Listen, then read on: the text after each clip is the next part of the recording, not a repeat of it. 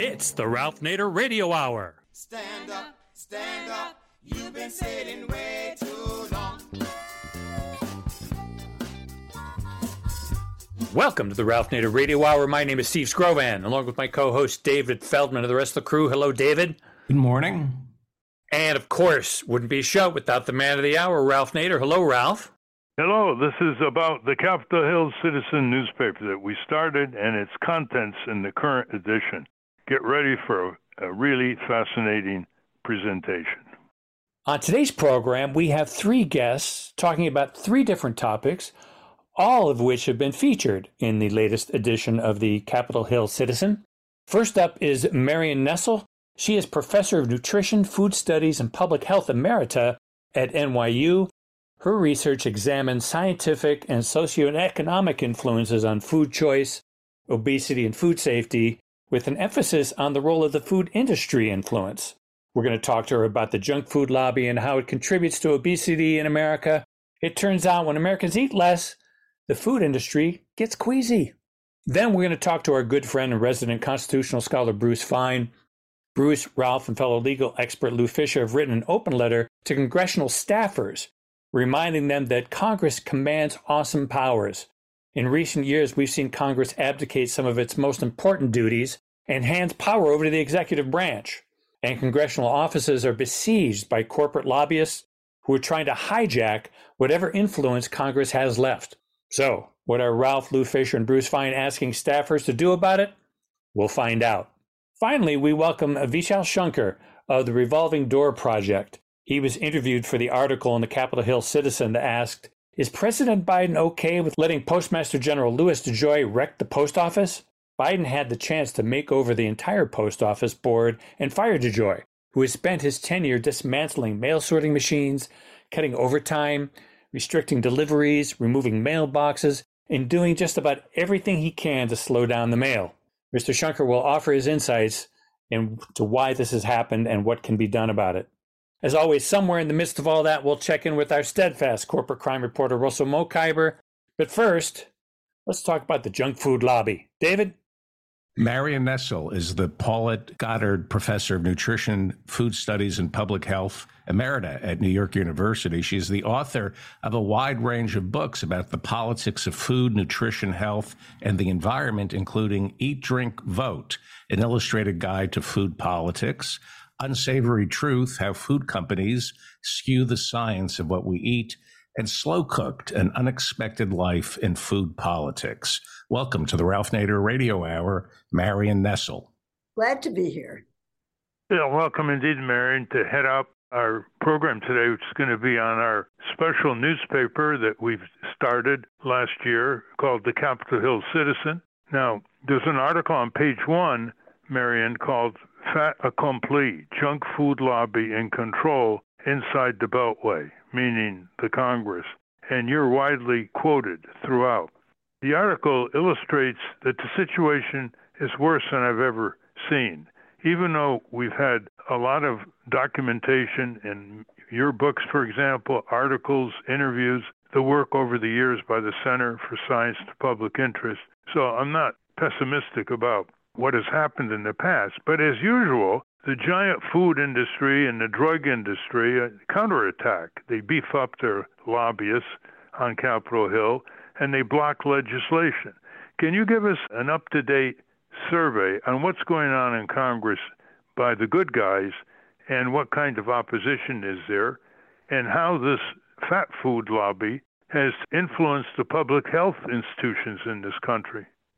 Well, we're in a situation in which the vast majority of American adults are overweight or have obesity, which means that they're at higher than average risk for chronic diseases such as heart disease, type 2 diabetes, certain kinds of cancers and other problems, high risk for bad outcome for COVID-19. And yet there's no federal program and no federal campaign to try to help people prevent gaining excess weight.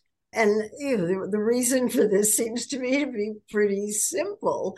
And that is that eating less is really bad for business. If you want to prevent obesity, you have to eat less or choose foods that are healthier for you, but take in fewer calories for sure. And doing that is hugely bad for the food industry.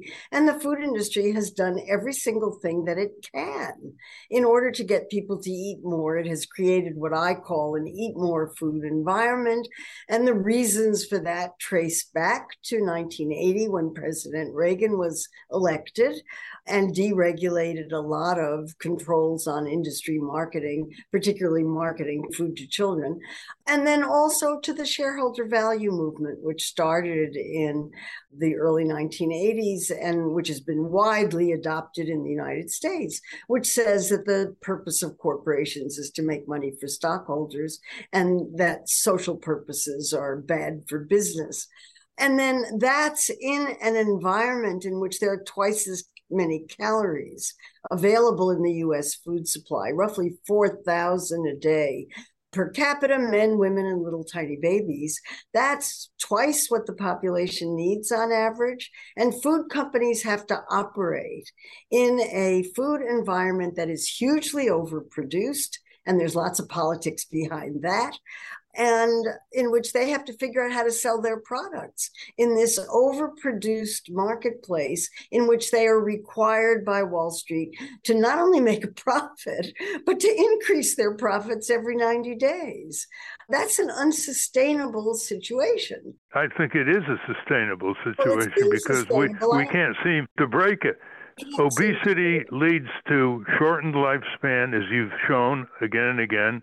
It leads to all kinds of ailments, youth diabetes, high blood pressure, heart disease, and they want obesity. Not only are they selling these children stuff that tastes good superficially, turning their tongues against their brain, as my mother used to say, to get them to buy the junk food, which is very high in salt, fat, and sugar. But they want them to be obese to eat more food when they're obese. Isn't that right?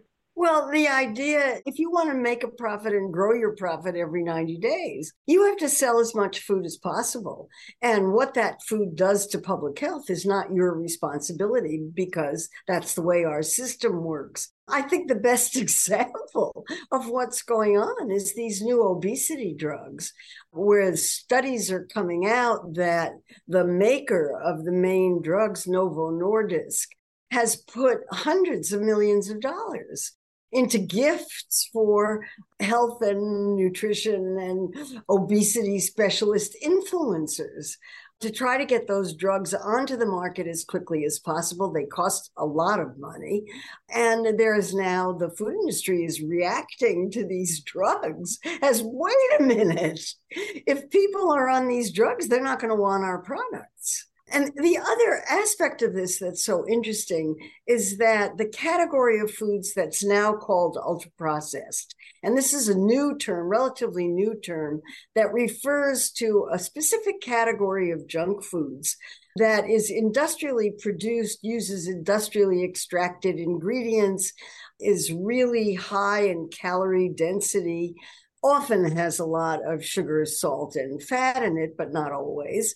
And these foods, which, are best exemplified by corn chips with huge, lengthy ingredient lists, we now have a controlled clinical trial that shows that people who are eating these foods take in more calories without realizing it. And these foods are, some people think they're addictive. I'm not sure they meet the precise definition of addictive, but certainly when people start eating them, they can't stop. And foods have been deliberately formulated to do that. So the whole system is set up to try to get people to eat as much of these extremely profitable products as they can. And this is all about business. This has nothing to do with public health, except the negative part of it. What kind of lobby is there on Congress reflecting what you think should be done, which has been documented for years? We know what food is nutritious, what food is also delicious. We know about the Mediterranean diet, a lot of studies on that. There's a huge amount of information, and some of it is getting to people around the country. But it seems like Congress is, off the charts here. They're not having the kind of hearings they used to have. And tell us about the lobby and how they've neutralized a lot of public health institutions that you've worked with. Well, the system works in the classic way. These companies, food companies, give donations to congressional candidates, mostly Republicans these days, in very large amounts of money. They can do that through various kinds of organizations. The Supreme Court has said you can't put a limit on these kinds of things. And they also hire lobbyists who are paid very well to work full-time to inform Congress about the interests of these particular companies. And, there's a website called Open Secrets that is, as a public service, reports these kinds of things. And I'm a consumer of Open Secrets. And I'm on that site looking at the number of lobbyists that the soft drink industry employs, for example. It's, 60 or 70 or 80 people are paid full time to talk to members of Congress about the interests of these particular companies. They have to report the topics on which they're lobbying, but they don't have to say what their position is. You have to infer that from other information, but you can pretty well guess. They're also going after minority populations, like they fight control on sugared drinks, saying it discriminates against poor people. And in the Capitol Citizen, they say in October 2022, listen to this, Novo Nordisk sponsored a Congressional Black Caucus Foundation panel to discuss why Medicare should cover expensive obesity drugs like Novo Nordisk's Wegovy and Ozempic. Talk how they're going after low-income people and the groups that are supposed to defend them and pumping all kinds of money into their foundations. I wrote a book called Soda Politics that has a chapter relating this history. It's a very complicated history because years ago, decades ago, the Black community was petitioning sugar-sweetened beverage companies to hire them and to advertise in their publications. And Martin Luther King, in the speech that he gave the night before he was assassinated, asked his followers to boycott Coca-Cola because Coca-Cola wasn't hiring and advertising in Black publications. Well, that was before obesity and its consequences became a really big problem in the Black as well as every other community. And certainly when Mayor Bloomberg in New York tried to put a cap on the size of sugar-sweetened beverages sold in New York City, the Black community supported the soda industry in that battle because they had a long relationship with the soda industry and financial ties, very strong financial ties, and also because the Bloomberg administration had not approached the Black community to discuss this with them. As I said, it's a very complicated question, but if your job is to sell sugar-sweetened beverages, you don't care who you sell them to. Sell them to everybody. And they don't cost very much so that you can advertise them in Black and Latino and other minority communities. You can sponsor the heroes, the sports and music heroes of those communities. You can fund playgrounds. You can fund programs in schools. You can do everything that you possibly can get away with. Let's show our listeners how bad the situation is since 1980 in terms of the number of people considered obese, defined as a BMI of 30 or higher. Is this accurate? More than 7 out of 10 Americans are overweight or obese, and more than 4 out of 10 are obese. Yeah, those are correct figures from the Centers for Disease Control and Prevention, that it's roughly 70% of American adults are overweight. And what about teenagers? Well, I think that's the percentages are lower, but rising. People gain weight as they get older. They become more sedentary and metabolism drops. So it gets harder and harder to reduce your food intake to the point where you're not gaining weight. I mean, metabolism is really set up to make it as difficult as possible to maintain a healthy weight, especially in an environment where you're confronted with yummy foods all the time, everywhere. And the environment has been set up so that it is okay to eat any place you want to, anytime, night or day, and in very large portions. Why isn't the public health groups screaming about the junk food crisis in America? Well, a lot of public health people are, and there's an enormous effort to talk about commercial determinants of health, commercial determinants of poor health, to talk about ultra-processed foods and the need to either stop their production or certainly get people to consume less of them, to get people to eat smaller portions of foods. I mean, part of it is that the issue of calories is something that's very complicated for people to understand. It's much easier for people to understand fat and carbohydrate when in fact it doesn't matter whether your diet is high in fat or high in carbohydrate. What matters is how many calories you're consuming. And if you want to lose weight, you could lose weight on almost any kind of diet if you reduce the calories you're consuming. But dieting's no fun. Food is wonderful. It's one of life's greatest pleasure. There's a lot of it around. It doesn't cost very much. You may think it costs very much, but relative to other kinds of commodities, there's a huge policy effort to keep the cost of food low to the point where farmers can hardly make a living. I mean, real farmers, not industrial farmers. I mean, at what point do we have to get the criminal laws involved here? We're dealing here with premature death, an enormous increase in illnesses at an early age, and the projections for diabetes for the whole population is too scary even to talk about over the next 30 years. Yeah, I mean, what you're talking about is a problem fundamentally in Congress. In 1979, you may remember that the Federal Trade Commission attempted to do something that to me seemed like the mildest thing in the world. They were going to restrict the advertising of junk food to kids on television. And the pushback on that was so severe that the head of the Federal Trade Commission was fired, and Congress passed a law. We have a law on the books that says that the Federal Trade Commission can do nothing to restrict the marketing of foods to children on television. They're not allowed to do that. So what we're talking about here is a situation in which Congress is so corrupt that it cannot take on anything that will fight the food industry. I mean, this is corruption at the highest level, which is why when I'm asked, what's my first, if I were the czarina of food, what would I do? My first question is get money out of politics.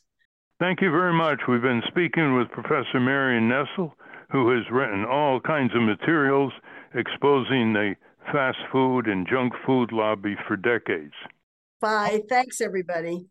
We've been speaking with Marion Nestle. We will link to her work at ralphnaderradiohour.com.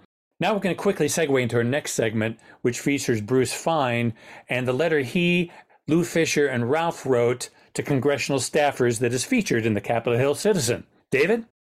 Bruce Fein is a constitutional scholar and international law expert. Mr. Fein was Associate Deputy Attorney General under Ronald Reagan and is the author of Constitutional Peril, The Life and Death Struggle for Our Constitution and Democracy, and American Empire Before the Fall. Welcome back to the Ralph Nader Radio Hour, Bruce Fein. Thank you for that wonderful introduction. Bruce, before we get to an article in the Capitol Citizen that we composed called An Open Letter to the Congressional Staff, I want to tell listeners you have a long article in the same edition of Capitol Citizen titled Congress Shall Have the Power to Declare War, which is given up to the president, regardless of party, who can start wars just by presidential fiat, as both Democrat and Republican presidents have done in the last few decades.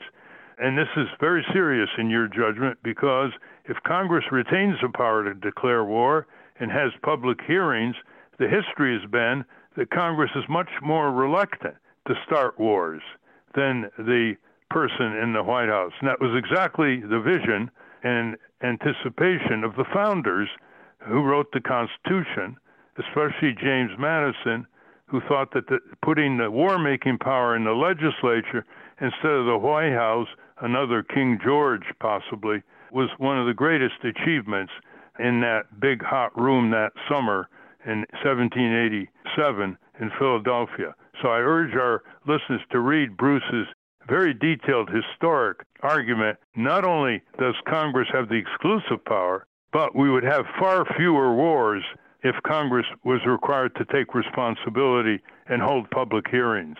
Now, you've testified over 200 times before Congress. Maybe it's a Guinness Book World of Records, I don't know. And you go up there all the time in one office after another, and you've been stunned by how inexperienced and ahistorical in terms of knowledge that the increasingly younger congressional staff have shown you. So you were one of the prompters of this open letter to congressional staff. Why is that important?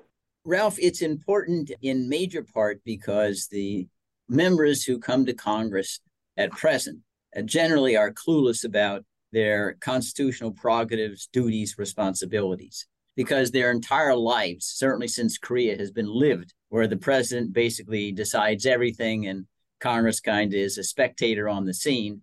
A phenomenon has grown more pronounced since the dissolution of the Soviet Union and then the huge expansion of the military-industrial security complex that now captures well over 50% of all discretionary expenditures of the federal government.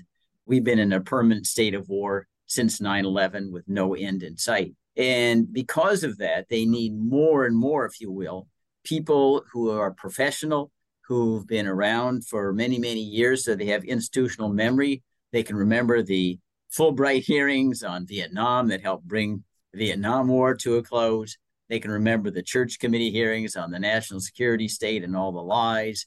They can remember that there are ways in which you can have oversight of the executive without compromising security. You can have sessions in executive session that are secret, or go in and visit some of the intelligence agency offices and take notes and get a real understanding of what's going on, because none of these things happen anymore. It's very, very apparent to anybody who walks in and talks to the staff, typically legislative chiefs of staff, legislative assistants. They're 25, 26 years old. They just out of law school at best.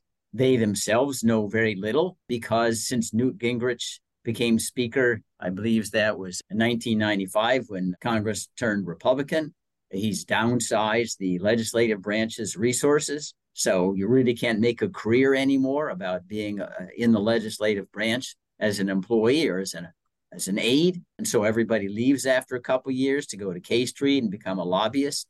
And so with this rapid turnover, you kind of have a lobotomized Congress. And what this letter was attempting to do was to say, listen, Congress still, when the architecture of the Constitution is honored, is the primary predominant branch among the three branches.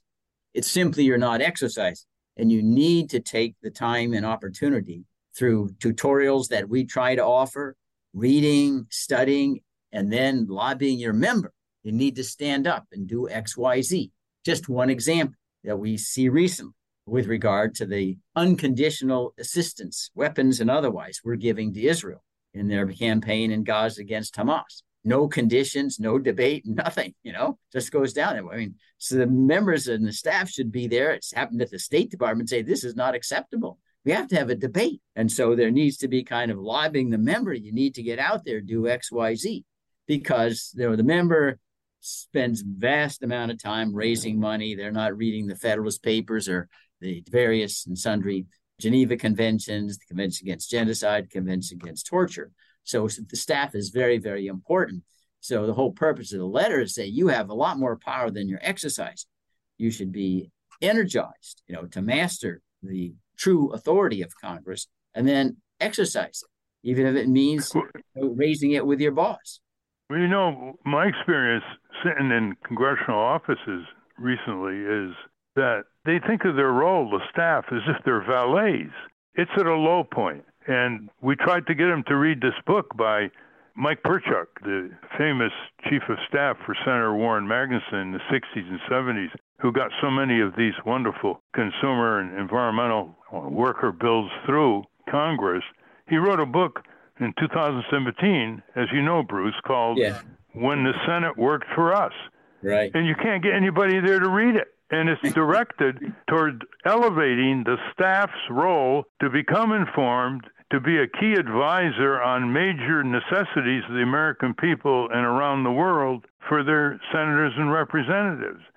So what do you think can change here? Because more of the staff is coming from these K Street lobbying, corporate lobbying firms. They park the staff with, for example, Republican senators and representatives, get a little on-the-job training, find out what's going on. Then they go back to their corporate lobbying firms full of know-how and know-who to make more money for their corporate clients. What do you think can be done here?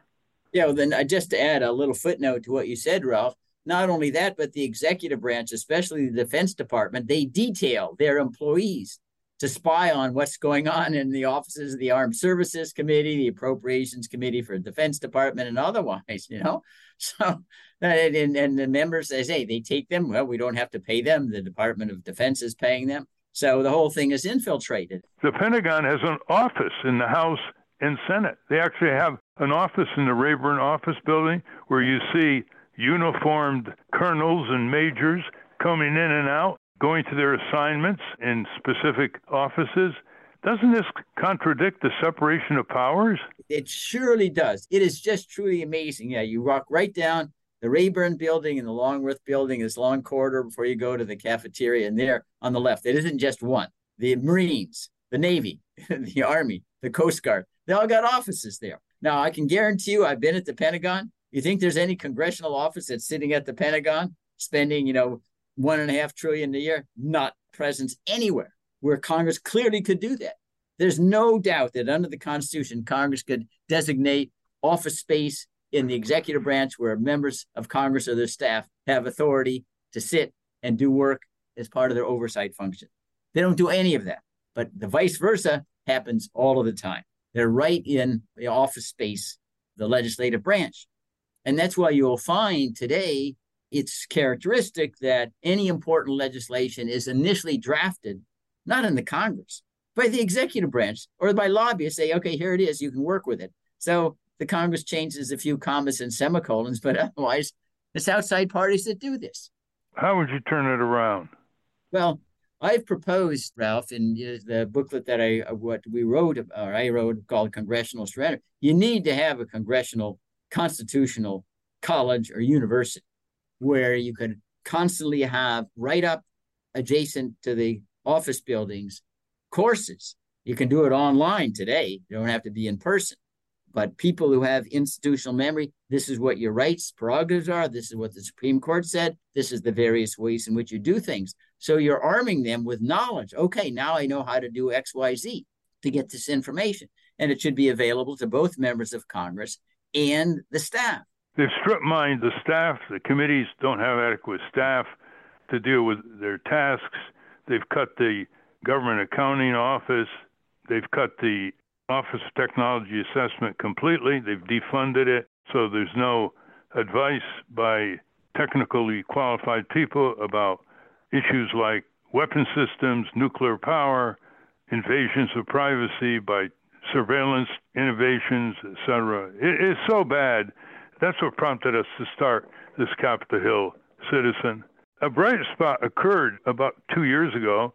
A young staffer with Congressman Jamie Raskin, Jacob Wilson, organized the Congressional Progressive Staff Association, and he has over 2,000 staff in the House and Senate who become members, and they want to try to change the situation. And it's 50-50 that listeners have a senator or representative with a staffer who belongs to the Congressional Progressive Staff Association. So look it up and get involved, and that's a way you can connect and get, beyond the lobbyists and the minders that shield the members of Congress from the people back home.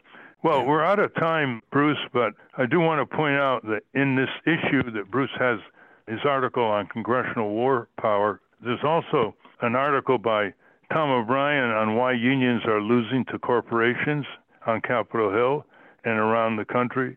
So there's just a lot of good information to make you a Capitol Hill citizen. So thank you very much, Bruce, for your work, and obviously we'll continue with our discussion on Capitol Hill with you on the program in the future. Thank you very much, Ralph. We've been speaking with Bruce Fein. We'll link to his work at ralphnaderradiohour.com. Up next, we're going to talk about why is Louis DeJoy still in charge of the post office. But first, let's check in with our corporate crime reporter, Russell Mokhiber. From the National Press Building in Washington, D.C., this is your Corporate Crime Reporter Morning Minute for Friday, December 8, 2023. I'm Russell Mokhiber. Swiss private bank, Bank Pictet, has admitted to conspiring with U.S. taxpayers and others to hide more than $5.6 billion in more than 1,600 secret bank accounts in Switzerland and elsewhere, and to conceal the income generated in those accounts from the IRS. Bank Pictet entered into a deferred prosecution agreement and will pay $122 million to the U.S. Treasury. The resolution is one of a series of cases brought by the Justice Department in connection with its investigation since 2008 into facilitation of offshore U.S. tax evasion by foreign banks. For the Corporate Crime Reporter, I'm Russell Mokhiber. Thank you, Russell. Welcome back to the Ralph Nader Radio Hour. I'm Steve Scrovan, along with David Feldman, Ralph Hanna, and the rest of the team. Now, Louis DeJoy was a Trump appointee. Joe Biden has had over 3 years to get rid of him. Why is he still there? David? Vishal Shankar is a senior researcher at the Revolving Door Project, which scrutinizes executive branch appointees to ensure they use their office to serve the broad public interest rather than to entrench corporate power or seek personal advancement. He has also worked at Inequality Media, as well as several government offices, nonprofits, and policy research projects. His work has appeared in the American Prospect and Common Dreams, and has been quoted in The New Republic, The Lever, and The Capitol Hill Citizen. Welcome to the Ralph Nader Radio Hour, Vishal Shankar. Thank you. It's a pleasure to be here. Welcome indeed, especially because you really zeroed in on the U.S. Postal Service, which is such a great institution historically to bind the country together, started by Benjamin Franklin way back when. And there's been almost 3 years of the Biden administration, and the Trump nominee, Louis DeJoy, is still the Postmaster General. How long do people have to wait to stop his destructive impact, which we'll get to, on the Postal Service delivery process and pricing process before the Democrats replace him? Why haven't they had a majority on the Board of Governors? Can you bring us up to date here? Absolutely. That's an excellent question, Ralph. And I can't tell you how many times I've been asked that myself whenever I've written about the Postal Service. My emails and my comments are full of a very valid question. Why, if President Biden has been the president for nearly 4 years, is Trump crony Louis DeJoy still in office? And the answer is unfortunately very simple, which is that when it comes to the Postal Board of Governors, which is the only entity that can directly fire Louis DeJoy, Biden has unfortunately nominated some DeJoy supporters to this board, the worst of whom is a man named Derek Kahn. He's actually a Republican, a former aide to Mitch McConnell and later to McConnell's wife, Elaine Chao, when she ran the Department of Transportation. And he's enjoyed a very lucrative revolving door career in the private sector. He's been a management consultant for Bain. He's been a senior executive for Lyft, the rideshare company, and advised a real estate company, Toll Brothers, and a predatory private equity firm, Oaktree Capital. So the nomination of Derek Kahn was really quite puzzling, particularly given the partisan balance requirements of the board did not require Biden to nominate a Republican. He could have nominated another Democrat or even an independent, but instead he nominated this DeJoy supporting Republican. Another troubling Biden nominee to the board is a man named Dan Tangerlini, a Democrat who's sort of failed upwards in his career. In the late 2000s, he was embroiled in an ethics scandal surrounding an education consulting firm that he co-founded, EdBuild. During the Obama years, he ran the General Services Administration, a time at which he was actually protested by federally contracted service workers for failing to combat wage theft. And it was also during this time that Tangherlini, as head of the GSA, leased DC's historic old post office building to none other than Donald Trump, who turned it into the infamous Trump DC Hotel. And just like Trump and just like Derek Kahn, Dan Tangherlini has also dallied in real estate. He's been a senior executive at Artemis Real Estate Partners, a predatory private equity firm owned by the Pritzker family that has made disturbing investments in residential real estate and in hospitals. And Tangherlini himself has said something that quite deeply alarmed me when he was nominated to the Postal Board, which is that he wanted to, quote, explore efficiencies in the Postal Service's real estate portfolio. Given this man's background and really given what postal management has been doing over the last decade, selling off historic postal buildings to real estate investors who buy these properties for pennies on the dollar and flip them for multi-millions. This was the background of a man not willing to stand up to Louis DeJoy.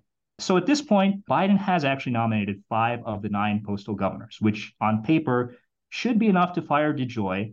But with those nominations of Tangherlini and Kahn, he squandered the golden opportunity to give the board an anti-DeJoy majority.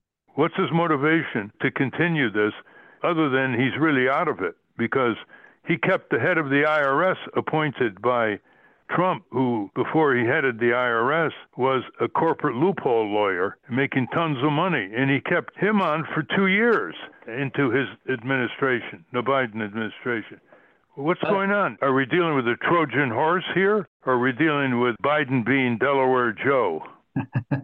I mean, that's another great point, Ralph, on Chuck Rettig, the Trump-appointed IRS commissioner. If I had to speculate, because really Biden hasn't given a proper explanation for why he's dragged his feet on giving the Postal Board an anti-DeJoy majority, it's that he just simply doesn't view removing Louis DeJoy as a top priority. A lot of the immediate sabotage attempts that DeJoy made at the agency in his first week, the slowdowns in the mail, the removal of the mailboxes and sorting machines, a lot of those have sort of been halted by the courts. And so the crisis is not as immediate to Biden, his voters, his supporters, and they very wrongly believe, in my opinion, that they can work with this man who is proven to be untrustworthy, a Republican mega donor and partisan hack, and most importantly, a committed privatizer of the United States Postal Service. Well, aren't there 2 more appointees that are coming in this month where he could control the Board of Governors to fire DeJoy? Yes, that's actually a very well-timed question. And depending on how you measure it, Biden has actually had this ability since December of last year. December 8th, 2022 was when the terms for 2 Trump-nominated board members, Lee Moak and William Zollars, both of whom were DeJoy supporters, actually expired. So last December was really the earliest opportunity for Biden to replace these 2 and make his 6th and 7th nominations to the Postal Board. For reasons unbeknownst to me and as of yet unexplained, Biden declined to take up this opportunity, which allowed Moak and Zollars to serve an additional extra year on the board in what are called holdover terms. Now, those terms actually just expired this week, Friday, December 8th, 2023. So as of this point, those seats are sitting vacant. And it's a golden opportunity for Biden to rectify his past mistakes and nominate 2 candidates to the Postal Board who will be committed opponents of Louis DeJoy, stop his destructive agenda, and fire him. And I and a lot of postal advocates at the Take on Wall Street Postal Coalition have endorsed former Congresswoman Brenda Lawrence and postal policy expert Sarah Anderson to fill these 2 vital seats. Well, let's go down to where the post people are delivering the mail and the post offices are strapped to be unable to provide the service that the people need. Let's go through 5 points that you know a lot about. One is 5 successive postal rate increases under DeJoy. Explain.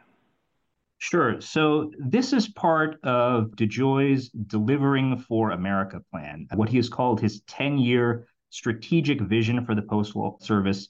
that he claims will finally rebalance the Postal Service's finances, will bring in the revenue needed to offset expenses and secure its future. Now, that's what he claims. The reality could not be farther from the truth. Sustained postal rate increases, an authority that DeJoy has tapped into at every opportunity possible, will only drive business away from the Postal Service and into the arms of its competitors. And indeed, you're seeing that it's already starting to do so. DeJoy had projected under this 10-year plan, which began being rolled out 2 years ago, that this year would be the year where the Postal Service finally broke even on its finances. Instead, it has reported a $6.5 billion net loss under this DeJoy stealth privatization scheme. Setting aside even the question of whether we should be running public services like this as profit-seeking enterprises. So these sustained postal rate increases are a terrible idea. They're counterproductive to the long-term health of the Postal Service, and really just one of the many damaging aspects in this 10-year plan. It calls for closing a lot of smaller post offices and local sorting facilities in favor of these new regional sorting centers, which will add extra commute time to the daily commutes of postal workers and lead many even to drop out of the postal workforce.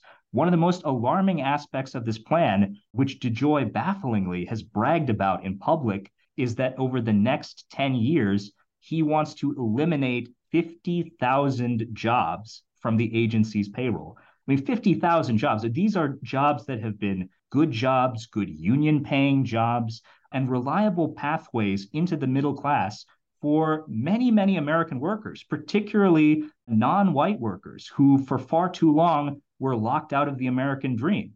The Postal Service gave them that shot, that opportunity, and Louis DeJoy wants to rip it all away. Well, you've gone into the second one, just from what you just said. The third point is he has to replace the fleet of postal trucks because they're old and they're inefficient. He resisted moving into the electric truck arena until there was a lot of criticism. And then he cut a deal with Oshkosh Defense Corporation. Describe that. Certainly. Well, you nailed it, Ralph. And I think DeJoy and especially his PR team have been trying to convince credulous journalists in the mainstream press, particularly at Politico and Time, that he has turned over a new leaf, that he's entered a second act, that he's Biden's climate ally on the fleet. And this is so far from the truth, which is that at every possible step of the way, Louis DeJoy has opposed further electrification of the postal fleet. His initial draft plan with Oshkosh Defense only called for 10% of the fleet to be electric. The remaining 90% would have been gas-guzzling trucks that rated at a shocking 8.6 miles per gallon fuel efficiency and would have locked in 20 million metric tons of carbon emissions over the next 20 years. It was only after Louis DeJoy was sued by multiple climate groups and labor unions that, feeling that pressure, he slowly upped the purchase quota of electric vehicles, initially to 40% and now at its current level, 62%, which I should note still leaves 40% of a potential fleet as gas guzzler combustion engines. Now, I will note that the Postal Service's own Inspector General, in a report last year, found that the post office need not stop at 60% electric. In fact, 95% of current Postal Service routes could actually be served by electric vehicles without the need for any major infrastructure changes or investments, and that the long-term cost of a fully electric fleet would actually be cheaper for the Postal Service in the long run than any mix of combustion gas and electric. So that's on the climate aspect of the plan. But the far more alarming part of this contract, which I very rarely see mentioned in the press, disappointingly, is that these vehicles are going to be built 100% with non-union scab labor. This is through a company called Oshkosh Defense, which is actually based here in Wisconsin, in the city of Oshkosh, that has cultivated over the years a well-deserved reputation for high-quality vehicles built by its long unionized UAW workforce in the city of Oshkosh. The company had promised for the months leading up to this contract that if it were to build the postal delivery vehicles, they would use an existing facility in Wisconsin to make them and use union workers to do so. But as soon as the contract was announced, Oshkosh pulled a bait and switch. They said they weren't going to build these trucks in Wisconsin. They were actually going to move production to Spartanburg, South Carolina, one of the most notoriously anti-union and anti-worker states. And crucially there, the factories and the facilities weren't even up and running. They had to convert, I believe, a Rite Aid warehouse into a vehicle manufacturing plant, whereas if they'd built in Wisconsin, not only were the facilities primed and ready to build these trucks, but the workers were eager to be a part of this. They were excited to be a part of the electric vehicle transition and to get these good union jobs. So I'll quickly shout out UAW Local 578, which is the UAW union up here in Oshkosh, which has been attending every postal board meeting that I can recall of the last 2 years, urging the board to investigate DeJoy's negotiations with Oshkosh and whether he knew beforehand that the company was going to pull this bait and switch, and to call for the contract to be renegotiated so that it is fully union built. And I think that's something that not only the postal board should look into, but Biden, who claims to be the most pro-union president since FDR, should really speak out against this disgusting union-busting move by Oshkosh Defense. Well, we've exposed Joe Biden pro-union in an article in the Capitol Citizen recently. He can't sustain that, but in terms of his political career. Now, DeJoy prides himself on saying he wants to expand the reach of the post office and bring in new revenue. What about beer and wine? Is that still prohibited, or can the Postal Service deliver it? And what other areas, postal banking, etc., that he's pretty sluggish and not furthering? Well, certainly. Well, I'd have to check on the beer and wine thing. I'm not as particularly familiar with that. I don't believe that's changed. But on the broader question of expanding services and bringing in revenue, DeJoy has been one of the single biggest impediments to piloting or expanding to creative new ideas that can grow out the Postal Service for decades to come. I'm thinking specifically of financial services like low-fee ATMs or expanded check cashing at post offices that DeJoy has been very reluctant to either invoke existing authority to expand or to work with Congress to expand. Another proposal, which I know, Ralph, you have been a longtime proponent of, is bringing back postal banking, a system we used to have in this country for, I believe, about 50 years until the banking lobby decided that it was a threat to their profits and lobbied to kill it. This could be a service that would not only bring in much needed revenue to the Postal Service, but also serve unbanked and underbanked communities across the country who have been left behind by Wall Street greed. And there's many, many other proposals that postal advocates have laid out as part of a people's postal agenda that DeJoy has simply refused to consider, from public Wi-Fi in postal lobbies, which would be a lifeline to communities who have been left behind on the wrong side of the digital divide, public vehicle charging stations for electric vehicles at post offices, or grocery delivery with local grocery stores, particularly for communities where people are elderly or immunocompromised and can't as easily go to the grocery store to get their groceries. The Postal Service could be providing a very valuable lifeline here, but DeJoy has very stubbornly refused to consider these great potential ideas and is doubling down on service cuts and rate hikes as the only way he thinks he can run the agency. Yeah, you raise the prices, reduce the service, not exactly going to succeed in any enterprise. He sits in his air-conditioned office in downtown Washington, looking out from his broad glass windows during the hottest summer on record in the United States. And how's he treating all these postal workers, sweating it out day after day? Well, I'll tell you, Ralph, it's absolutely shameful, the blind eye that Louis DeJoy has turned to the postal workforce in these hot summer months. As I noted in the article that I wrote, this heat wave this past summer, a direct result of climate change, was one of the deadliest for the postal workforce. A postal worker in Dallas, I believe, tragically died while on the job.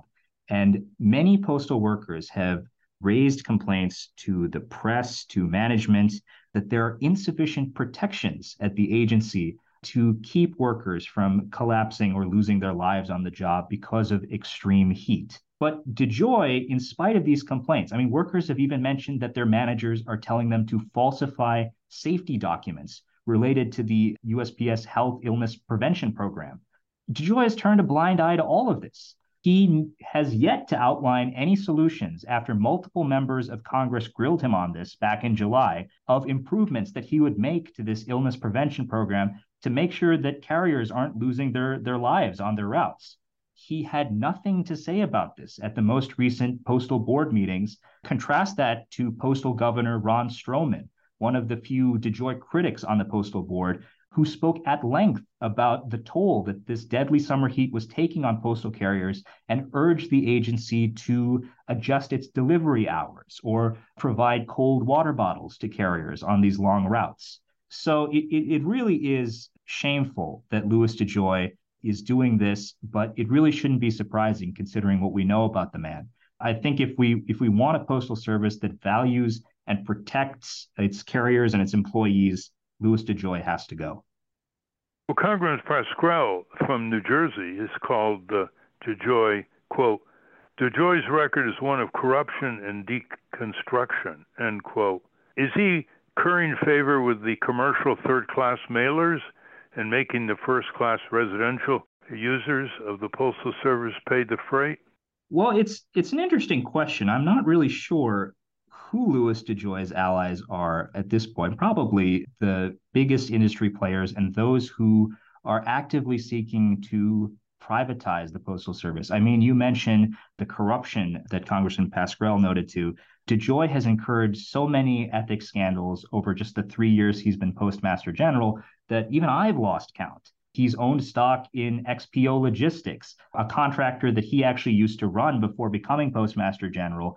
And just shortly after he joined the agency, signed a very lucrative contract with the United States Postal Service. He's owned stock in UPS, in Amazon, in Abbott Laboratories, which manufactured the at-home COVID tests that the Postal Service mailed out 2 years ago. But if we're talking about business, it's crucial to note that the changes that DeJoy has implemented, the rate hikes, the extended delivery windows, the overall reduction of reliability in the Postal Service is a huge detriment not only to day-to-day customers of the Postal Service or people who rely on timely delivery of the mail, but also to small business and to e-commerce sellers who really do rely on the Postal Service having affordable rates and reliable service to keep their livelihoods running. And I think so long as Louis DeJoy remains in power, his agenda is not only a threat to people who rely on the mail for life-saving medications or for timely delivery of paychecks and bills, but also for these small businesses and e-commerce sellers who need a well-working and affordable postal service to run their businesses.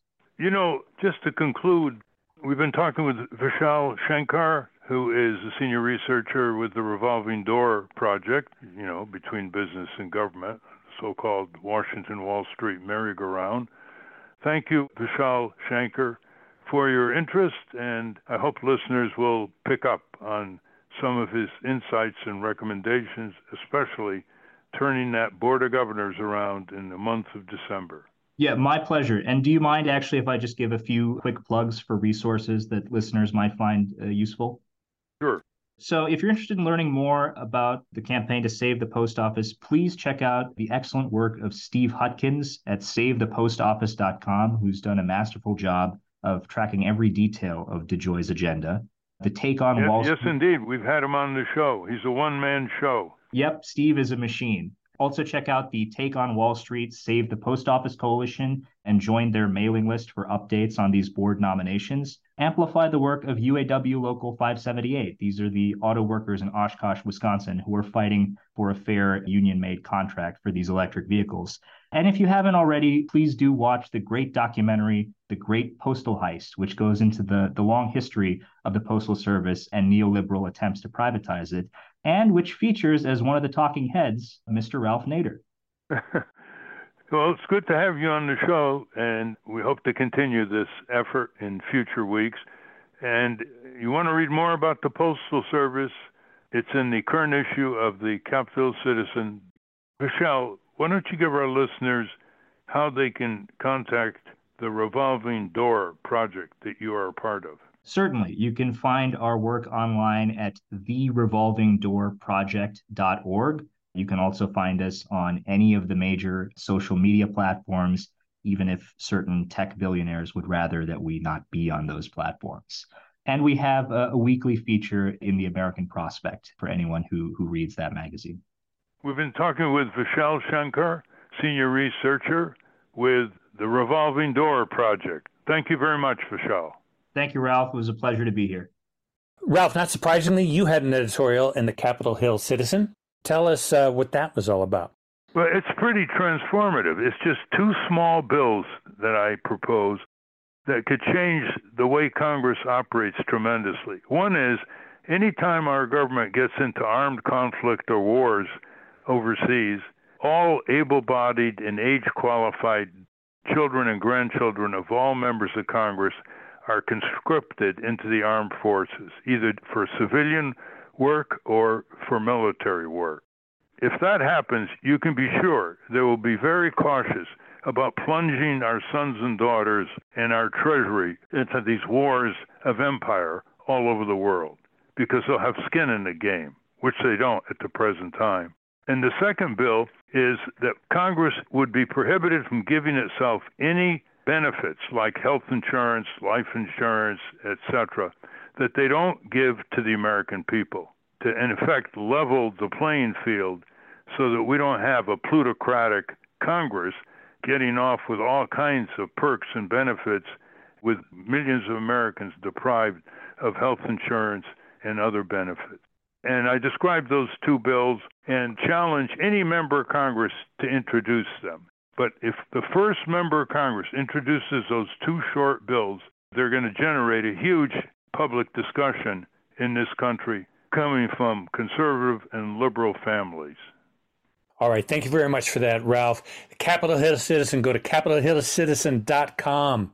I want to thank our guests again, Marion Nestle, Bruce Fein, and Vishal Shankar. For those of you listening on the radio, that's our show. For you podcast listeners, stay tuned for some bonus material we call the Wrap-Up. We're going to have a lot of material for you folks. But the Wrap-Up also features Francesco DeSantis, and, in case you haven't heard, a transcript of this program will appear on the Ralph Nader Radio Hour Substack site soon after the episode is posted. Subscribe to us on our Ralph Nader Radio Hour YouTube channel. And for Ralph's weekly column, it's free. Go to nader.org. For more from Russell Mokhiber, go to corporatecrimereporter.com. The producers of the Ralph Nader Radio Hour are Jimmy Lee Wirt and Matthew Marin. Our executive producer is Alan Minsky. Our theme music, Stand Up, Rise Up, was written and performed by Kemp Harris. Our proofreader is Elizabeth Solomon. Our associate producer is Hannah Feldman. Our social media manager is Stephen Wendt. Join us next week on the Ralph Nader Radio Hour. Thank you, Ralph. Thank you, everybody. Hi, this is Jimmy Lee Wirt, and welcome to the Wrap-Up. We had way too much show to fit it all in 1 hour of radio. Up first, here's the rest of Ralph's conversation with Marion Nestle. Plus, Steve and David ask Marion some questions. You know, I remember that. I'm old enough to know to remember this change that occurred in the early 1980s when all of a sudden food was sold everywhere. In libraries, in bookstores. I can remember when you weren't allowed to take a cup of coffee into a bookstore. There were signs on the wall of the NYU library where I work, all kinds of signs saying if you bring food in here, you're expelled instantly. Now there are cafes in the library. The tobacco industry is suffering reduced sales because more people aren't smoking. They bought up a lot of these food companies like Kraft, General Foods, Nabisco. And so they're in the fat food industry themselves and pushing it. Not anymore. They got out of it. Those have been sold off and they're no longer involved in that, but they certainly were for a while. And while they were in charge, they made sure that those food companies followed the tobacco industry playbook to the letter, which means you blame personal responsibility. It's not our fault you're eating our products. We're not holding a gun up to your head. It's your fault. Personal responsibility, self-regulation, they're arguing for all the time. We can regulate ourselves. You don't have to do anything. They cast doubt on any research that suggests that there's something wrong with their products and unhealthy about their products. They fund their own research to show that their products are fine. And I'm seeing this now in the pushback against the concept of ultra-processed foods, where research report after research report after research report is coming out and saying, ooh, ultra-processed foods, they're not defined very carefully. They don't make any sense. You can eat these, you can eat those. Really, they're not doing anything, when in fact, there are now hundreds of studies that link ultra-processed food consumption to obesity, type 2 diabetes, heart disease, and all of the other collection of problems that come with being overweight. You know, there's a big pushback on the whole issue of overweight, but in general, it's a risk factor for poor health later on. And it would probably be better if people weren't, you know, if 70% of the population wasn't overweight. I'm just shocked looking at pictures of school classes now and comparing them to pictures of my kids' school classes. Kids are heavier now. Let's talk about Coca-Cola for a minute. It's given millions to the NAACP, the Hispanic Federation, both directly and through front groups like the American Beverage Association. And it's all over Congress. And tell us, how many teaspoons of sugar are in a classic Coca-Cola can? How many teaspoons of sugar? 10 teaspoons of sugar in a 12-ounce can. 10 teaspoons? Yeah. I mean, people just don't know that. If you gave people a can of Coca-Cola and everything was in it except the sugar, and you handed a teaspoon to a person and say, put the amount of sugar you think you'd like in this can, I've tested that before audiences, and almost nobody goes above 3 teaspoons. So it's not even labeled. 10 teaspoons in a little can of classic Coca-Cola. Yeah. I mean, the way that I think of it is it's roughly a teaspoon per ounce. I mean, it's a little bit, it's 5/6 of a teaspoon per ounce. There's a lot of sugar in full sugar soft drinks. I mean, really a lot of sugar, a shocking amount, but the flavors are balanced in a way so it doesn't taste sickeningly sweet to most people. There's enough acidity in it so that you don't taste it and the flavors mask it. And everybody has done consumer testing and people really like it when it's got that much sugar in it. And if they reduce the sugar, people don't like it. And then that gets into the whole issue of artificial sweeteners, which is a whole separate issue. I know our listeners are starting to say, look, what about responsibility of the eater here? And my first answer is, when you were growing up watching TV and watching the massive advertising for junk food on children's programs, not to mention the regular programming, did you ever see any ads that were advocating vegetables, celery, radishes, cauliflower, carrots, and they would squish their facial expression and say, no, of course not. Well, of course not, because there's a seduction involved here. You seduce young people with fat, sugar, and salt and give the clear impression that it's good for them with little cartoons and all the rest of it. So they're getting these kids hooked very easily to nag their parents. And in the food lunch program, when some schools tried to put in some good vegetables, etc., the students would throw it aside because their very taste buds have been conditioned by these corporate addictors. Ms. Nessel, what is the role of the diet industry in all of this? Because it seems like there might be the same sort of forces at work. Well, there you're getting at a question that when I'm at my most cynical, I ask, which is to what industry would benefit if people ate more healthfully? And I'm hard pressed to think of any, because lots of people benefit from people being overweight and potentially ill, and that includes the diet industry. It includes the medical industry. It includes, you just can go down the list. In fact, and when I got serious about trying to get an answer to that question, the only one that I could come up with were not-for-profit health maintenance organizations like Kaiser Permanente, who do better if their patient population is healthier, but really nobody else. And that's the way our economic system is set up. And unless we do something to change that or put some regulatory controls on it, we're in trouble. David? The Farm Bill, when is it up for renewal? Now. And what should we be paying attention to? Oh, the Farm Bill. I wrote an article for Politico once called "The Farm Bill Drove Me Crazy."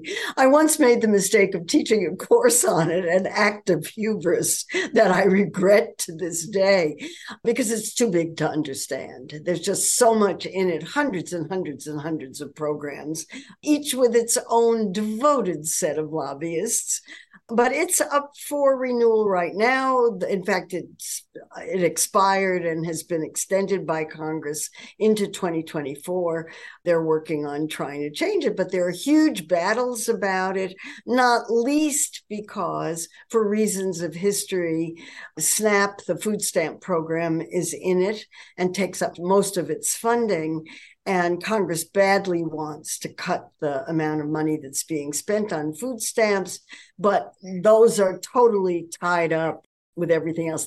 Marion, to add to your point on campaign finance reform, getting corporate money out of politics, I wrote an article in the current issue of Capitol Hill Citizen proposing a very simple way to do that. Almost every corporation of any size does business with the federal government. The federal government is the consumer of all kinds of goods and services, from energy to medicines to food to munitions, you name it. It's the biggest consumer in the country. And the consumer is always right. So when the government contracts for these goods and services, they can require that these companies do not give any money to any members of Congress or anybody in the White House for election or re-election, pro or con. It's part of the contract, and that passes constitutional muster because it's under a contractual arrangement that they voluntarily agreed to, relinquishing their right to fund candidates for elective office. Very simple, and the citizen groups would get behind it because it's very hard to reverse that bad Citizens United Supreme Court decision, given who's on the court, not to mention a constitutional amendment. Do it by government procurement. Next, Ralph and Bruce Fein dig into some more of Bruce's ideas for enriching congressional staffers, and Hannah digs into the lack of support for workplace enrichment in Congress. You give tutorials. You actually get some members of Congress and staff on a Zoom call. How's that going, and what do you try to tutor them about? Well, it's a summary, really, of this booklet I'm showing, Congressional Surrender, which chronicles the massive hemorrhaging of power from the legislative to the executive branch over many years. But the tutorials are calculated to explain to the staff, these are your prerogatives, these are your rights, this is how you can get information out of the executive branch. No, the president can't go to war on his own. You can impeach the president if he tries to do that. You have inherent contempt power. You don't need to go to court in order to extract information from the executive branch. No, the president can't substitute an executive agreement for treaties. He can't do executive orders for legislation. You need to stop that immediately.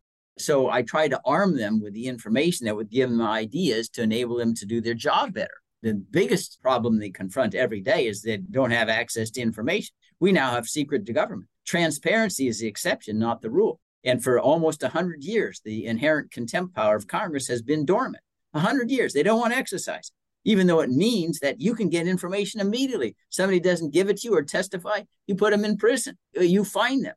And then the information is relevant politically. Now, it's a little bit disappointing, Ralph, in the sense that these tutorials elicit very, very few questions back. Okay, well, how can I do this, Mr. Fein? I'm confronting this problem. They just listen, and then we get one of the hosts ask a question or two, and then it all goes away. And there's no follow-up. I once asked, and I tried to organize, and this is from a very large sample, well over 1,000 staff members. I said, just give me 5 or 6 who will show up on Saturdays we'll go over all of this stuff so we could have sustained follow-up. In writing, this is what we want to do, our sample bills. Couldn't get a single one. I mean, I don't understand. When Ralph and I were going to Harvard Law School, we had Saturday classes, right? We didn't feel that we were slaves. You can't get to anybody, after 9 to 5, it's gone.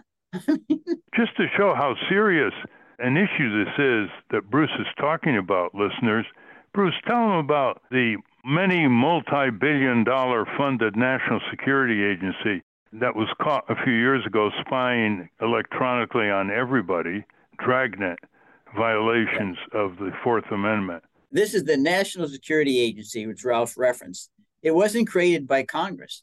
It was created in 1952 by a classified secret memorandum that President Truman sent the Secretary of Defense. It has no statutory charter. Truman just created a memorandum. It's now got 50,000 people. It basically spies on the entire world. It gathers so much information that they don't even have it. They have to invent a new number to describe the volume of information and data that they've collected. It's rampant with lies and illegalities, violates Fourth Amendment rights because they operate without any warrants, without any individualized warrants. Well, if you could have some information at some time could be relevant, they'll intercept it. They'll store it. James Clapper, who was the director of national intelligence, a colleague of Michael Hayden, he knowingly lied to Congress when he was asked under oath by Senator Juan Wyden, are you collecting data on millions of Americans? He was collecting data on everybody. He said, no, we're not. He said, well, that was an oversight. He missed by 330 million. So we have this National Security Agency monster created. And to this day, there's no congressional charter that there is for departments and agencies in the federal government. And nobody on Capitol Hill we talked to even knew that it was created by a memo sent by President Truman in 1952. And there's no congressional charter in order to hold it to any kind of standards and accountability. In all your roamings on Capitol Hill, did you find anybody who knew about that? No, nobody. All clueless about that. They just assumed it'd been there all along. It continues to operate today. When you sell them, don't you think there ought to be a charter? They aren't interested whatsoever in trying to contain what we call, Eisenhower called the military-industrial complex. Now I add military-industrial security complex. It's a multi-trillion-dollar, edifice, or maybe really not an albatross around our republic. And again, it's another example of congressional abdication. And there isn't any reason why Congress could draft a charter tomorrow, require them to get warrants rather than just seizing everybody's information whatsoever. And they actually engage in what I call Orwellian talk that you would expect in his book, 1984, when Michael Hayden, in one of his books, he describes about spying on the not yet guilty. Okay, ponder that. The not yet guilty, right? It's a pretty large group. How do you know that they're not yet guilty? Oh, they're going to become guilty, right? I mean, It's, you just, you can't even imagine. This is Dr. Strangelove, on going to new levels. Listeners, send your senators and representatives a simple letter and say, dear Senator, dear Representative, is there a congressional charter for the National Security Agency, which has a multi-billion-dollar budget? Yeah. And if there isn't, why not? I look forward to your response by return mail. And then email it as well. Get them moving. You got a great role to play, listeners, in here. Just start these Congress Watch groups as a hobby. People have a stamp collecting hobby. They collect vintage cars. They collect coins. Start a Congress Watch hobby. You'll see the impact you have and how they'll take notice, because there's almost nothing out there. Go ahead, Hannah. Thank you. Bruce, circling back to the open letter in the Capitol Hill Citizen, what would you say, if I'm reading it as a staffer, as someone who's already working full time, as a lot on my plate, I'm doing all the reading that my boss doesn't want to do. If I were a staffer, what kind of support would I have available for creating programs with amongst other staffers? Is there budgeting for congressional staff associations to help make the programs more robust? What practical support is there to help staffers implement the kind of actions you're suggesting? That's a wonderful question. First of all, they should be lobbying their bosses to get more money appropriated for the legislative branch so they can have the resources and the consultants that come in. Secondly, they should organize. Okay, and I'm saying you got to be committed. Okay, every Saturday we do XYZ. Our group is going to get together. We're going to talk about how do we get information out of the executive branch, because every person, every office confronts the problem of transparency versus secrecy. Just can't get there. Okay, this is the issue that we have on what are the various prerogatives we have historically to do this, and invite speakers in like Ralph and me. I mean, Ralph and I have been in Washington over 100 years collectively. It's probably more than the staff all combined. And we have probably more wisdom. And so there are ways to do that. And of course, I tell them when we do our congressional tutorials, and Ralph does as well. Listen, my phone number's there. I share that with Jacob Wilson. My emails is there. You come over anytime. My apartment is 1 block from the House office buildings. Unfortunately, there are very few takers. So just give me a call if you have a question on XYZ. Here's the answer to it. Or you could look at something of that sort. So it's a matter of the initiative. It is true they're not a whole, it's a lot easier to spend time on TikTok than actually do something serious. But I mean, to be candid, what they ought to be doing is we need more money. We want resources. We want to be able to have consultants that we can call, and get if there's specialized knowledge that we need. Now, another element that comes into play is, and Lou Fisher used to be at the Library of Congress, will give chapter and verse on that score. They've slashed the funding for the Library of Congress. It's a little skeleton of what it used to be. I mean, the number of top flight researchers, he says, has gone from like 35 to 2. And they're retiring. They don't permit them to testify anymore on any issue of any importance. And so they've lobotomized the Library of Congress as well. Why are you doing that? This is supposed to be your think tank, Why are you cutting funds? One of the big cries of lobbyists is never heard on Capitol Hill, corporate lobbyists, which is shrink. Shrink your capacity to watchdog the executive branch. Shrink your capacity to inform the American people. Shrink your capacity to reform the tax laws. Shrink your capacity to provide a living wage or universal health care. We know what their game is. And their game is to reduce Congress to what you have called, Bruce, an ink blot, except for themselves. They want to turn Congress into a wholly owned subsidiary of Wall Street and big business. And we've let them do that. And they don't have a single vote.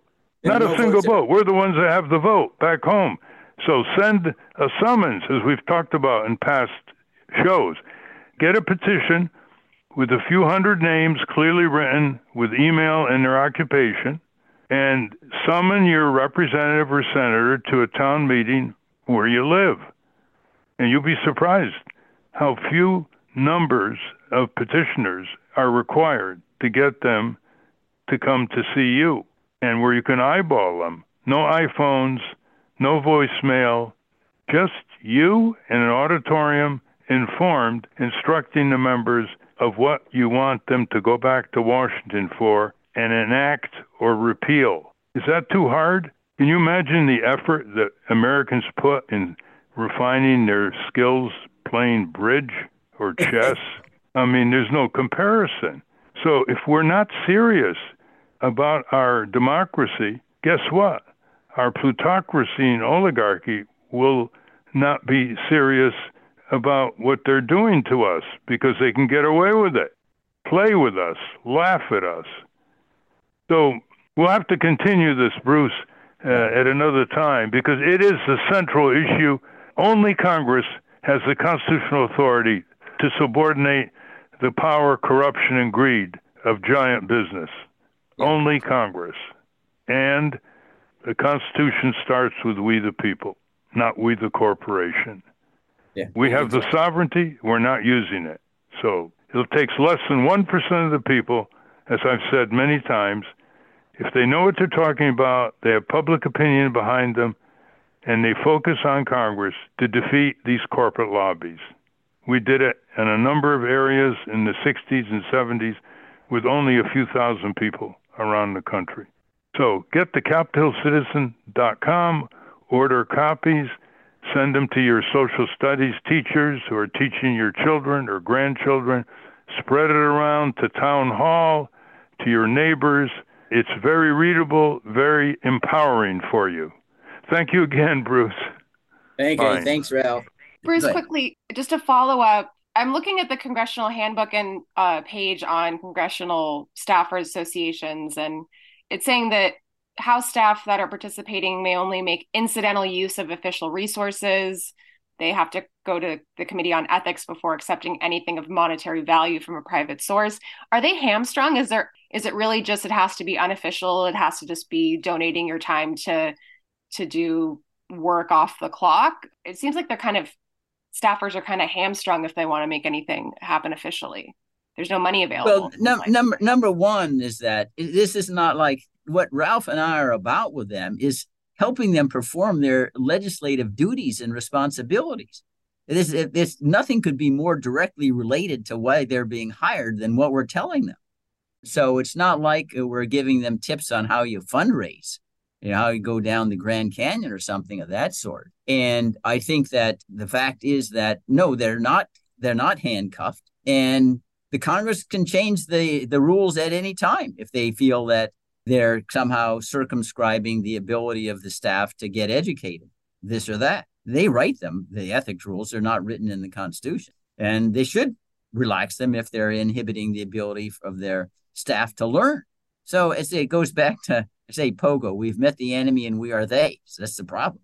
And when the enemy doesn't care if we are they, it makes it a super problem. But it's all of this is doable. You just need the motivation. The power structure, the architecture to get it accomplished is still unimpaired, just not used. It's just lying dormant. Finally, Steve, David, and Hannah get in on the conversation with Vishal Shankar, and Ralph has some ideas about how you can help restore the post office.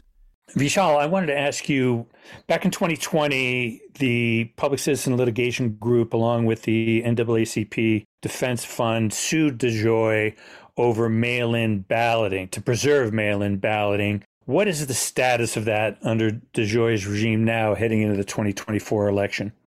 I would have to double check on the exact status of the litigation. As I recall, the Postal Service received rather scathing reviews for its handling of mail-in balloting during the 2020 election from several federal judges, from independent watchdog groups.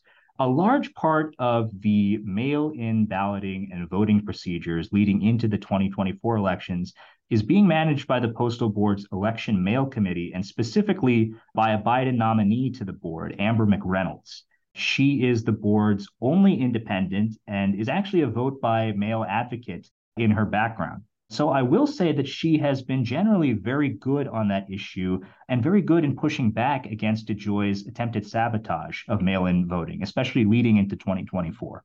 The problem is McReynolds has been largely deferential to the Postmaster General on nearly everything else, from his 10-year plan to the postage rate hikes to the electric vehicles and union busting contract.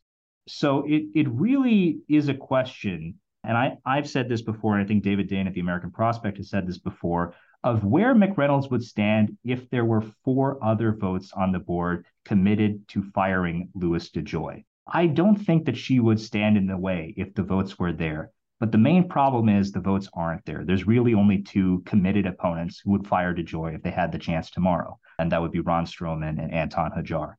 David?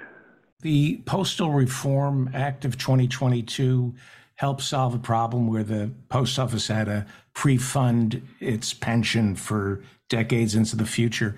How solvent is the post office these days, and does it need to be solvent? Sure. I mean, well, those are both excellent questions. So I'll start with the Postal Service Reform Act, the PSRA.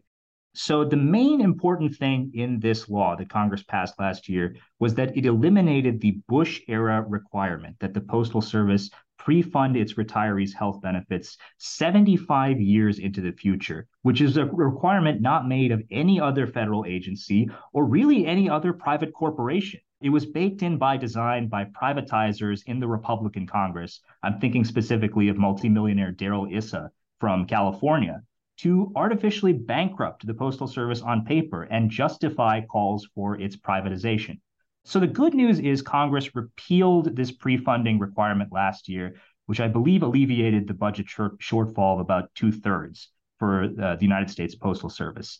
Now, the remaining ground that it has to gain, I think, and a lot of postal advocates have argued, should be made up by expanding into new revenue sources, not only postal banking and other non-banking financial services like ATMs or grocery delivery, but also things that Congress directly gave the post office the authority to do in that bill last year, selling hunting licenses and fishing licenses at post offices or affordable bus passes in collaboration with local governments. DeJoy has not explored any of those options. He's just doubling down on rate hikes and service cutbacks, which he keeps arguing will turn a profit, but as we've seen from the latest budget numbers, are doing the exact opposite. And this gets to your second question, David, of whether we should even be running the Postal Service as a profit-seeking enterprise. I think the whole conservative mantra of running government like a business has proven itself time and time again to be a disastrous idea. Businesses cut out the most vulnerable people in their profit-seeking motives that a public service would never do. This is the result of putting investment bankers and corporate executives on the postal board instead of advocates of postal expansion and of defending the Postal Service. So we really need to consider whether we should be restoring the Postal Service to the cabinet agency that it was before 1970, rather than the public corporation largely run by ex-investment bankers and corporate executives that it is today. Anna? As much as I would love to continue listing all of DeJoy's shortcomings, which I'm sure we could take up a full show doing that, I'm curious if there are any inflection points coming up that if we got a better pro-post office postmaster general in, what those inflection points are that are coming up that a different postmaster general could actually do differently than, make different choices and have a real impact. Well, certainly. I mean, before we look too far into the future, the single most important inflection point that I would point to right now is the opportunity that Biden has to nominate his sixth and seventh candidates to the Postal Board of Governors, and crucially, to choose the right nominees this time. So like I mentioned before, one of these could be former Congresswoman Brenda Lawrence, who was a longtime postal advocate while she was in Congress, and most critically, also enjoyed a 30-year career at the Postal Service itself, starting out as a letter carrier and ultimately ending as a senior HR executive. She is somebody who has not only talked the talk on protecting the Postal Service, but quite literally walked the walk. And I think the other seat should be filled by policy expert Sarah Anderson, who listeners can go and read her excellent reports that she's written at the Institute for Policy Studies, calling for the expansion of postal services like grocery delivery or free public Wi-Fi and the restoration of postal banking. Having somebody like Sarah Anderson on the board would be crucial, not just in terms of firing DeJoy, but in building the long-term vision for what the Postal Service can be long after he's gone. So I'm hesitant to speculate too far into the future because I really do think that the single most important thing right now is that President Biden fill these two seats, which are the last two opportunities he'll have to reshape the Postal Board before the end of his first term. Listeners, again, contact your members quickly. Affirm what you just heard. We put out two major reports on the post office in addition to Chris Shaw's latest book, which we helped sponsor. And we've discovered that the real opportunity for people to make a post office that they're proud of is to require the post office a few times a year to deliver a paper invitation to over 120 million residences, inviting them to join a post office consumer action group. We called it POCAD, and we actually drafted the statute for it.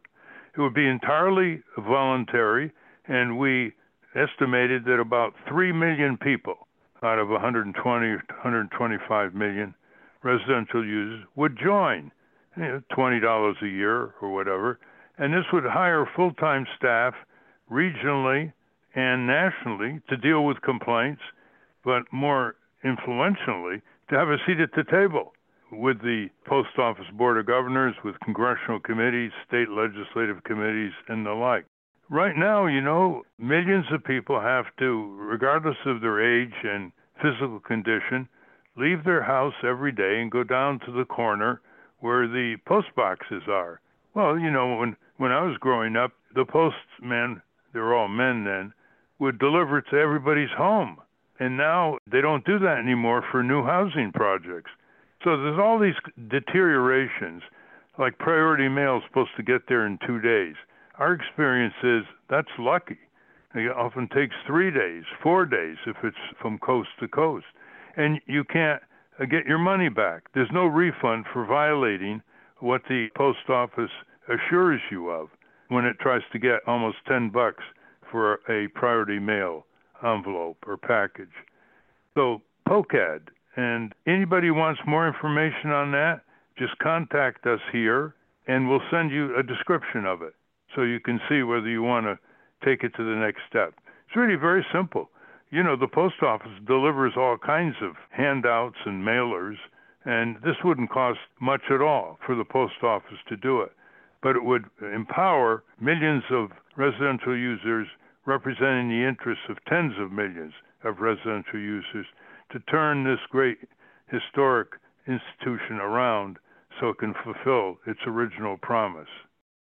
Time now for In Case You Haven't Heard with Francesco DeSantis. Democracy Now! Reports the United Auto Workers Union has called for a ceasefire in Gaza.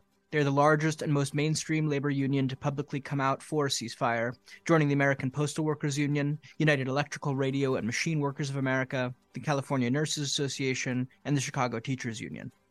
UAW Region 9A Director Brandon Mansilla said, quote, UAW International is calling for an immediate, permanent ceasefire in Israel and Palestine so that we can get to the work of building a lasting peace, building social justice, and building a global community of solidarity, per CBS News. At the same time, UAW is, quote, launching simultaneous public organizing campaigns at more than a dozen automakers, including Toyota, Volkswagen, and Tesla, aiming to organize nearly 150,000 employees, which would double the number of auto workers in the union, end quote, per Bloomberg. In short, UAW is setting a new standard for labor. We hope other unions follow their lead. A new Gallup poll shows the Israeli campaign against Gaza is underwater among key segments of American public opinion. Some top-line numbers. 63% of Democrats oppose Israel's military actions in Gaza, as do 67% of adults under 35, 64% of people of color, and 52% of women. Moreover, this poll was conducted in the first weeks of November, so it is likely these attitudes have hardened since then. Responding to the protests against Israel's campaign, the House has passed a resolution classifying anti-Zionism as anti-Semitism, even among American Jews. In a surprising move, high-ranking Jewish Democrat Gerald Nadler took to the floor to decry this resolution, saying, quote, the resolution suggests that all anti-Zionism is anti-Semitism. That is either intellectually disingenuous or just factually wrong, and it unfairly implicates many of my Orthodox former constituents in Brooklyn, many of whose families rose from the ashes of the Holocaust. The authors, if they were at all familiar with Jewish history and culture, should know about Jewish anti-Zionism that was, and is, expressly not anti-Semitic. Semaphore reports MSNBC has canceled Mehdi Hasan's news program. This article implies MSNBC canceled the show because it was a quote-unquote cult favorite, which never, quote, translated to ratings successes, end quote. Though it seems likely that Hasan's willingness to push back on Israeli talking points during this recent conflict played a role as well. Lest we forget, this is the network that canceled Phil Donahue's blockbuster news program for criticizing the Iraq War. Just Foreign Policy's Ada Chavez reports, quote, Senator Rand Paul is forcing a vote this week on getting U.S. troops out of Syria. His Syria War Powers resolution would remove all U.S. troops, approximately 900 U.S. military personnel, from Syria in the next 30 days. Chavez highlights that, quote, U.S. forces have been targeted with dozens of attacks in Syria in recent days over U.S. support for the war in Gaza. From otherworlds.org, the Pentagon has failed yet another audit. The Mammoth Department of Defense has never passed an audit, and only even completed its first in 2018. In this most recent iteration, quote, the Pentagon was able to account for just half of its $3.8 trillion in assets, including equipment, facilities, and so on, leaving $1.9 trillion unaccounted for, more than the entire budget Congress agreed to for the current fiscal year, end quote. Congress is now set to allocate an additional $840 billion for the agency. The Intercept is out with a story that could have made headlines during the populist era of the 1880s and 90s. According to the report, Dan Osborne, a military veteran and labor leader who was a key figure in the 2021 strike against Kellogg's, is running for Senate as an independent and leading Republican incumbent Senator Deb Fischer in the polls. Osborne told The Intercept, quote, "Nebraskans have had it with Washington. We've been starving for honest government that isn't bought and paid for. This poll shows that Nebraska's independent streak is alive and well," end quote. The article notes Nebraska Democrats have not yet fielded a candidate in the Senate race and are considering backing Osborne. Nebraska Democratic Party Chair Jane Klebe said many Nebraska voters are tired of one-party control in the state, arguing it, quote, "makes politicians lazy and more beholden to corporate interests since they don't have to answer to voters." NBC is out with a bombshell report on carbon monoxide deaths among Airbnb renters. According to the report, quote, "NBC News has identified 19 deaths since 2013 that occurred at Airbnb properties and are alleged to have involved carbon monoxide poisoning, according to interviews with family members of victims and a review of news articles, autopsy reports, police records, and court and government documents. The company is currently facing at least 3 lawsuits pertaining to carbon monoxide deaths or poisonings," end quote. Perhaps most damningly, following one carbon monoxide-related death in 2014, the company made a blog post promising, quote, "By the end of 2014, we'll require all Airbnb hosts to confirm that they have carbon monoxide detectors installed in their listing," end quote. The company never made good on that promise, and that post has since been deleted. Tesla has released its long-awaited Cybertruck, and along with it, videos of the vehicle's crash testing. These are distressing, to say the least. As the American Prospect notes, quote, "The Cybertruck's body panels are made of stainless steel, which is much stiffer than ordinary automobile body materials, which makes it dangerous. Since the 1950s at least, automakers have understood that stiffer cars are more dangerous to people inside and outside the car because in a crash they deliver energy to other parties rather than absorbing it. In early crash test experiments with more heavily built cars, collisions often did only minor damage to the car, but turned the test dummies into paste. Since then, cars have been designed with progressively more sophisticated crumple zones to absorb impact forces. Musk's boasts of a Cybertruck exoskeleton, if true, are a recipe for gruesome carnage." Finally, former Secretary of State Henry Kissinger has died at 100 years old. A Rolling Stone obituary, which ran under the headline, quote, "Henry Kissinger, war criminal beloved by America's ruling class, finally dies," argues that while Kissinger deserves to be remembered as one of, quote, "history's worst mass murderers," end quote, he instead has been given a place of honor, even in death, among the American elite. One can only hope that his many, many victims will someday see justice served. This has been Francesco DeSantis with In Case You Haven't Heard. And that's a wrap. Join us next week on the Ralph Nader Radio Hour. Until next time. Stand up, you've been sitting